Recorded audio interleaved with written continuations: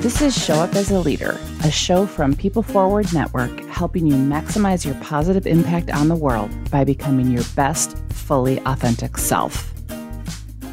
Hey everybody, Happy New Year. I am super excited to have my first episode of 2022 be with the incredible Julie Bartkus. She is an award-winning business owner, internationally known speaker, coach, and best-selling author.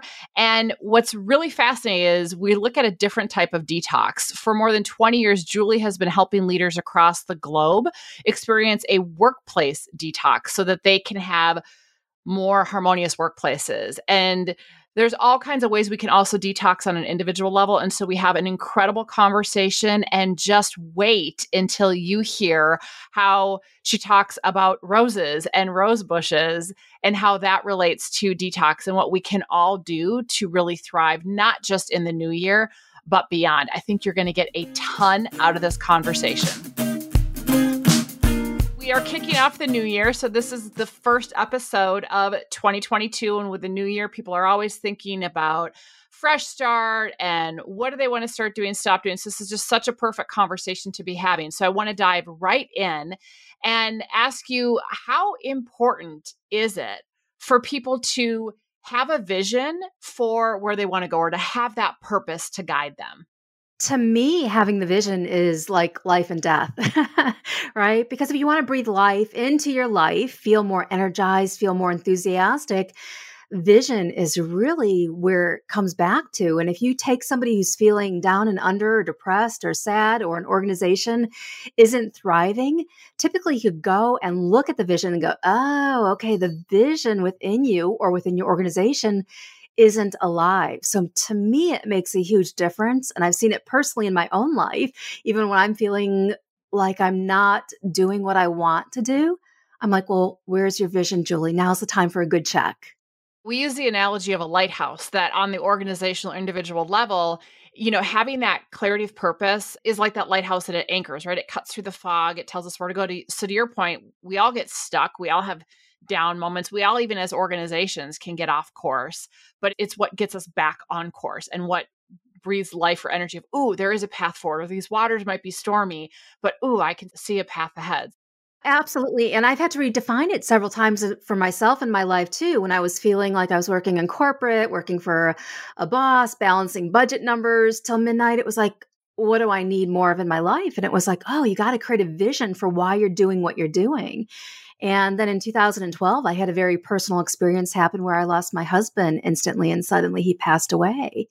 And the thing that really pulled me back to a better spot in my life and to feel like living again was developing and cultivating a vision. And I love the analogy of a lighthouse, because that's exactly what it was for me at the time. Was like, oh, okay, this is what I'm going to move forward towards. This is what I'm going to strive towards. This is going to give my life purpose and meaning again.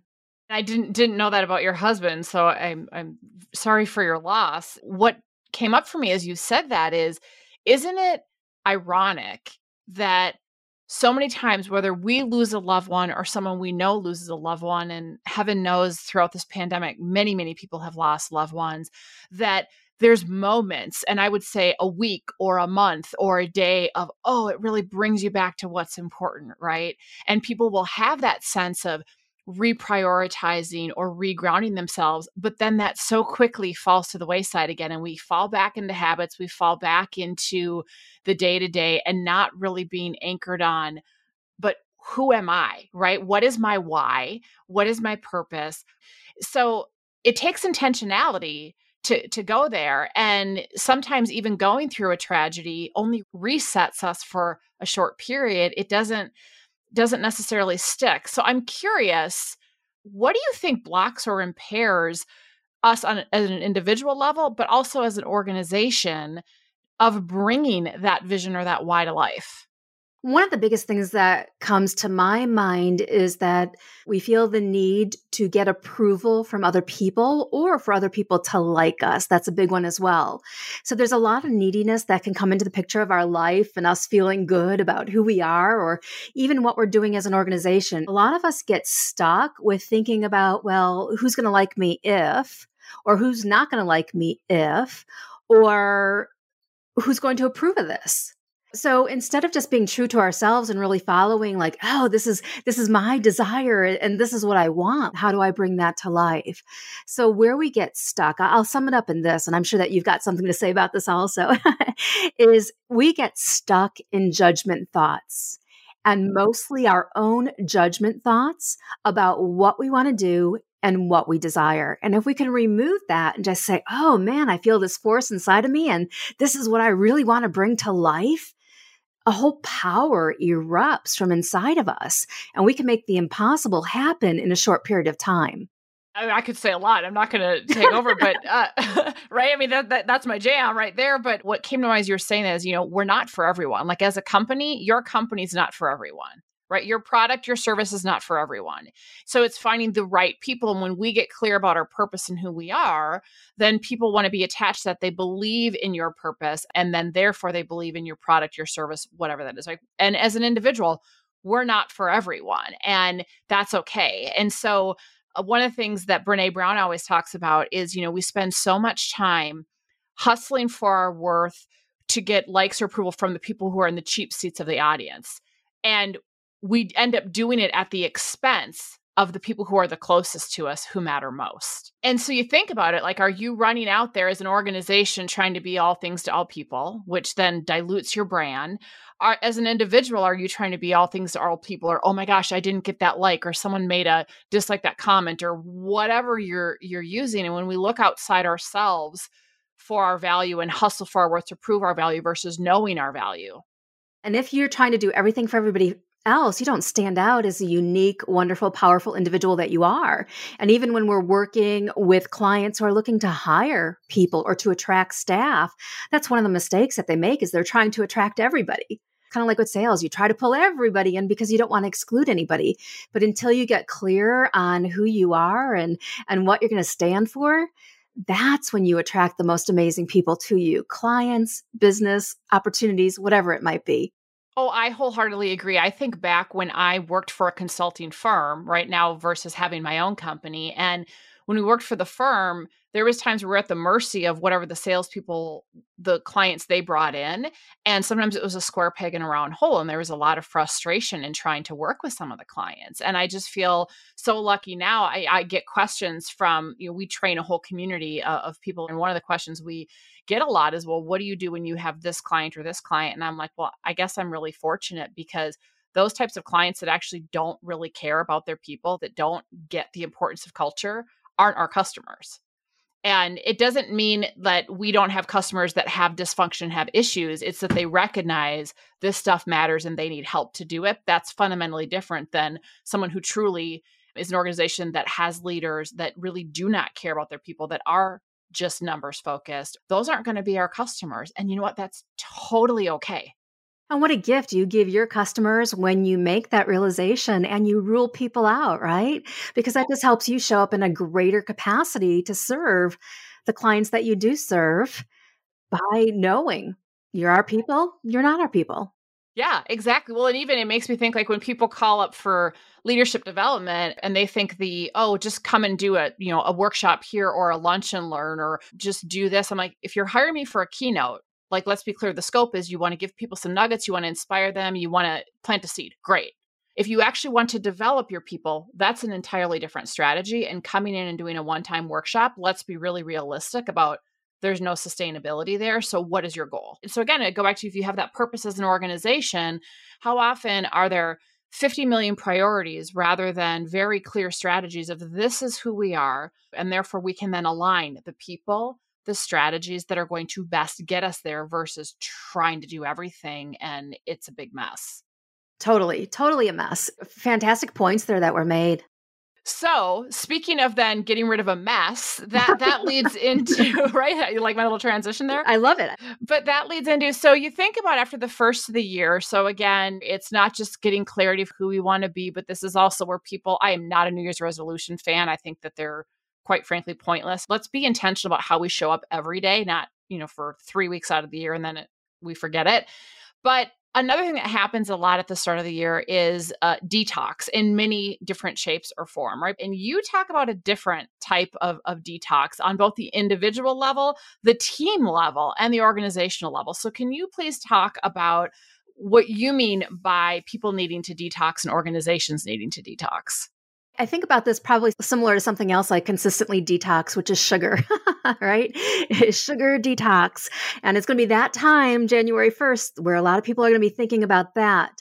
But to me, I'm always intrigued in organizations, especially right now, who are struggling hiring people, struggling retaining talent, struggling just in that whole staff capacity. But I'm fascinated by they bring somebody on, they finally get somebody in place, and then a day later, a week later, or a month later, the person is unmotivated. And for over 20 years, leaders have been calling me saying, Julie, what else do I need to do? What else do I need to do? And I thought about that question a lot. And throughout my working with different teams, various sizes for so long, I really come to the conclusion that it's not necessarily about what else you need to do. It's what do you need to stop doing? What do you need to stop doing that's going to have a greater impact on your team?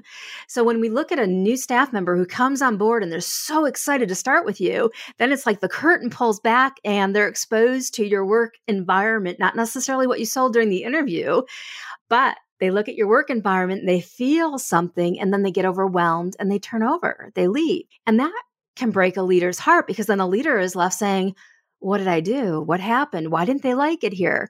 And they start calling the person obsessively or trying to figure it out. But if we could start looking at our workplaces, at our culture, and asking ourselves the question, what is it that demotivates our staff once they walk in through that door? When they first start, they're excited. They're like, enthusiasm is a level 10. And then they get in here and it's like, okay, now they feel like a 5. What is it that's depleting that motivation, draining that excitement, causing the overwhelm? And can we eliminate those things? And that's what we want to look at when it comes to a detox. It reminds me of, so many organizations do exit interviews and then, they many times don't do anything with the data. But it's like, okay, if you are waiting until people leave your organization, which they may or may not give you accurate data or reasons why anyway. I think it was Adam Grant years ago talk about why don't we start doing stay interviews? Like just checking in, like what's working, what's not, what do we need to do more of? What do we need to stop doing? It's the end of your first week. What went well? What was a frustrating point for you? And really moving towards more of this continuous listening and ongoing feedback versus waiting till something's in a crisis mode. Stay interviews. I love it. Great concept. So it's easier said than done, right? I mean, to think about, well, what do we need to stop doing? So my experience, I would love to hear your thoughts on this, is that whether it's on an individual level or organizational level, there's a wide spectrum of level of awareness, right? Some people are really self-aware and they know what's working and what's not in their organization or their team, or they know themselves. And there's other people that literally they're clueless. They really don't know what's going on in their organization. They don't have intentional practices in place to really find out how do we know what we should stop doing or do more of or less of. Like they really don't have that structure in place. On an individual level, their defenses are up. They don't want to look at anything because it's too unsettling, it's too vulnerable. So how do you invite that exploration of looking at what do we need to detox? This is where our clients, the ones who find me, they're feeling pain. So like, for instance, if we go back to sugar detox and we say, okay, sugar causes inflammation, you're feeling pain in your knees, you're feeling pain here. It could be you need to change up your diet. So a lot of times when people come to me, they're aware of the pain that they're feeling, and they know that something organizationally is not correct. So they might have what I call symptoms happening, where it's workplace gossip, or people showing up late for work, or people becoming robotic and not giving feedback at team meetings when asked. So we have to look at, well, what symptomatically is happening, and then determine what I call the X factor. It's in my detox method, but the X factor, which is, well, what's really causing the symptom? So there's cause and there's an effect. So when people show up to me, it's like, Julie, I got this pain here and this staff member's doing this, and can you just fix them? And unfortunately, it doesn't work like that. But what we can do is identify the symptoms that are causing that pain and then trace it back one step further to, well, what is the cause? And if you could really put yourself in a place where you are willing to be vulnerable and to swallow the tough pill to really look at what the cause is, then you put yourself in an incredibly powerful position to detox your workplace and to have the best talent on board ever. I think that too often people they're recognizing this symptom either yeah, this is wrong, or these are the things that are showing up, or they know that they want to be somewhere different and they're not there yet.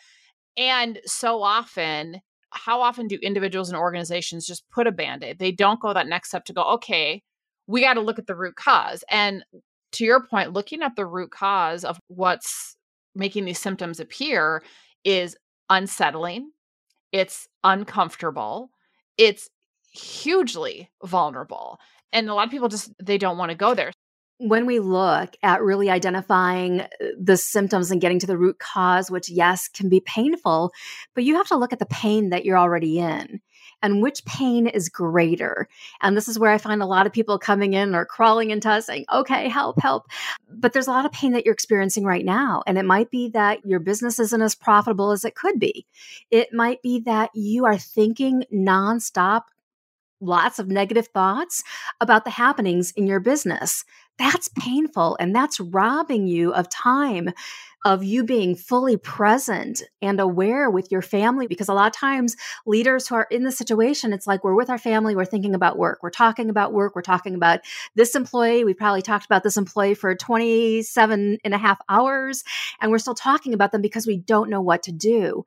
So that is a place of pain. So you've got to be aware of the pain that you're already in to move through the growing pains that you have to get through to get to a dreamier place of where you want your team or your business or your culture to be. So with that, why is it so necessary to lean into that discomfort? And how does taking the approach that you take, how does that help create more human workplaces? It creates more human workplaces because you are allowed to show up as your authentic, genuine self. In the work that we do, we help leaders really bring their uniqueness into their vision, into the story that they're telling.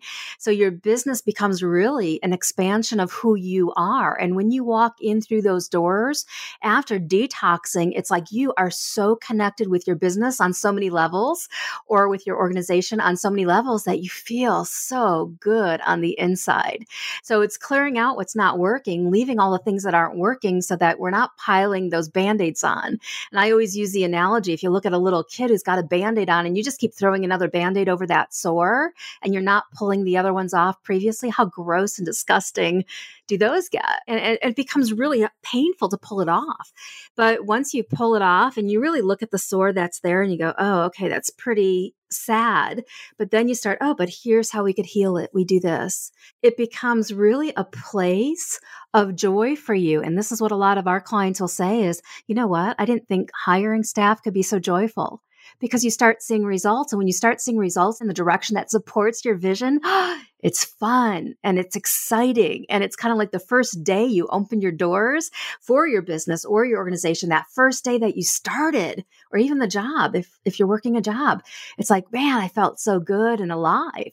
So when you bring yourself through the detox process, that's what it's like. You feel the initial excitement. You feel that return. You feel like you're falling back in love with the baby that you gave birth to, for you business owners.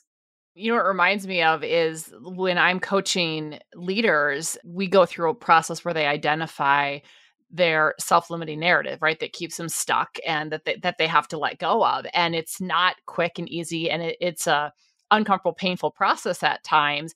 But what I consistently observe is just what you were sharing, is that when they finally, I call it like Swiss cheese, they're trying to poke holes in the validity of that narrative that's been keeping them stuck. And as the holes get bigger, you start to see this shift happen in their thinking. And as they start to let go of those stories that, quite frankly, are crap, that are holding them back, they start to just like come alive. You start to see a fundamentally different version of stuff like you talked about, and they get excited about their work again. They get excited about their relationships again. They get excited about life again. And when that happens, kind of like it's the ripple effect, but when that happens on a team and you have multiple people that are experiencing that, the energy just is magnified, right? And when that happens in an organization, when people stop getting their own way, I totally get what you're saying, because it's this isn't holding me back anymore. Exactly. Exactly. And I love the Swiss cheese analogy, because imagine if you poke so many holes in that sucker, there's nothing there. Right. The other thing that, as you were talking, you talk about, what do we have to stop doing? Recently, I reread, because it's been a while, but I reread Dr. Henry Cloud's book, Necessary Endings. And he uses this analogy about a rose bush. And he talks about a rose bush as this metaphor of removing things in our life that no longer serve us so that we can blossom into our full potential. So you think about like rose bush, right? You have to constantly prune it back, because if you don't, it's not going to fully have all the blooms it needs to. And so really thinking about, what do we need to prune or cut back? And that can be mindset. Like, what's the stories I'm telling myself that I need to cut, right? What are the practices? What are the relationships? What are the fill in the blank? Because your point, you can't just say, I'm going to do this. I'm going to add a New Year's resolution, or I'm going to start moving towards this vision. Time and energy are finite resources. So something has to give, and we have to let go of that stuff that's holding us back. Yes. I love flowers. I love roses. And that was one thing I did after my husband passed away, is I started surrounding myself with flowers. And one thing I learned about roses is not only the thorns are cutting them back, but the leaves. If they have their leaves on them, the leaves start drying up, it's going to suck the good water out, and the roses are going to die a lot quicker. So if you peel back the leaves, if you want, so here's a rose tip. If you want your roses to last longer, a little apple cider vinegar doesn't hurt either. But if you take away all the leaves that are on roses, especially as they start to deteriorate, it's going to help the rose last a lot longer. So again, it's peeling back the dried up pieces, the things that are dead that no longer serve you. Then you have a beautiful flower that will bloom and blossom. And I know many leaders struggle with, well, Julie, I'm bringing in all of these really fantastic people. I'm selling them on the vision, but then now I have the team that I hired 5 years ago. So there's this real balancing act between bringing in that new energy and transforming the current energy that you have. And it can be done, but you have to precisely and strategically go about determining who can it be done with, because there might be employees that you need to let go of, but detoxing isn't necessarily about firing everybody. It's really about transforming your own communication skills so that you start getting a different result in your people. And you could start doing that pretty quickly once you're tapped into the right strategy. I'm so glad you said that, because I do think that there can be this sense of, well, twofold. One, it's, oh my gosh, like I don't want to let go anybody because they've been with me for so long. And sometimes it's recognizing, it's the old saying that what got you here won't get you there. And I would say take it outside of an organization. Sometimes it's friendships or other relationships in our life. As we grow and evolve as human beings, sometimes those relationships don't serve us well anymore. Sometimes they grow with us and they evolve into beautiful things. And on a workplace standpoint, it's very similar. Sometimes, you know what? The person's ability to adapt and navigate change and really help the vision come to life in the current environment, it's a mismatch. It's a square peg in a round hole. And sometimes it's, this person is completely there and they're the right fit. So I think it's really using that rose bush metaphor. I did not know about the leaves, but it's like a garden or planting. You have to tend to it constantly. It's not a check the box, watered it once and I'm done. And when you're evaluating your current team to say, all right, who can stay, who has to go, that kind of thing, also just be very mindful that the objective is not to settle for people who don't work and trying to fit them into that hole. Square peg, round hole doesn't work. And I sometimes use the analogy, we'll go back to sugar, of you're baking a pie and you've got, a few missing ingredients. Perhaps it's a pecan pie and you're missing the cornstarch and the pecans. How great of a pie is that going to be? Well, it's going to be not a very good one. The same thing is true with your people, is that you've really got to look at the whole picture of the objectives that you want them to accomplish. And do they have all the ingredients for that pie so they could help you really bring that vision to life? Speaking of that, so as we've been talking about kind of letting go of that judgment and that narrative, my experience is that it is in our human DNA for us to tell ourselves stories that help us feel safe, but are limiting in a variety of ways. And I don't care how successful someone's been in their life, however you define success, we all get in our own way. And I always say to my clients, congratulations on being human when that shows up, because it does show up. So I ask every guest this. So Julie, now I want you to share, what is a self-limiting story that you still tell yourself sometimes? And when it shows up, how do you move beyond it so that you can still show up as a leader in your life? One of the self-limiting stories that I have struggled with, because I grew up in a household where there were three of us and we were compared. So to me, where my mind will go is comparison, looking at competitors, what she's doing. And I really have to pull myself back to a place of, you know what?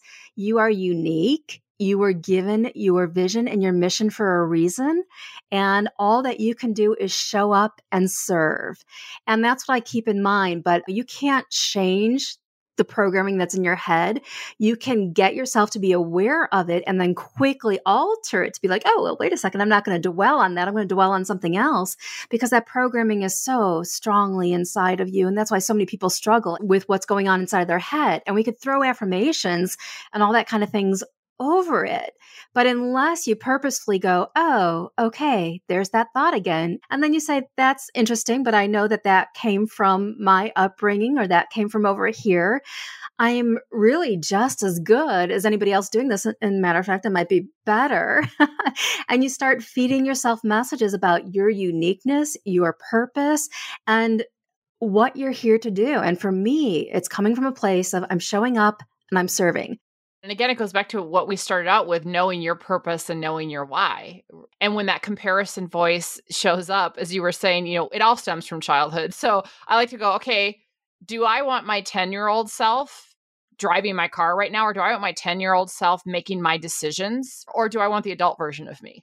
I agree. And I think that's a great analogy and a great strategy too, is to think like, who do I want to show up right now in this moment? And for me, it's coming to a place of, I want my higher self.